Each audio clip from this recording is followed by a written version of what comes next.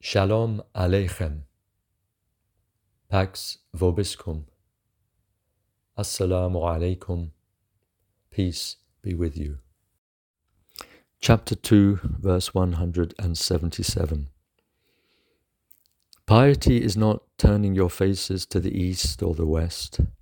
Rather, piety is personified by those who have faith in God and the last day, in the angels, in the book, and in the prophets, and who give their wealth for love of God to the relatives, the orphans, the needy, the travellers, and the beggars, and for the freeing of slaves, and maintain the prayer and give alms, and those who fulfill their covenants when they pledge themselves, and those who are patient in stress and distress, and in the heat of battle.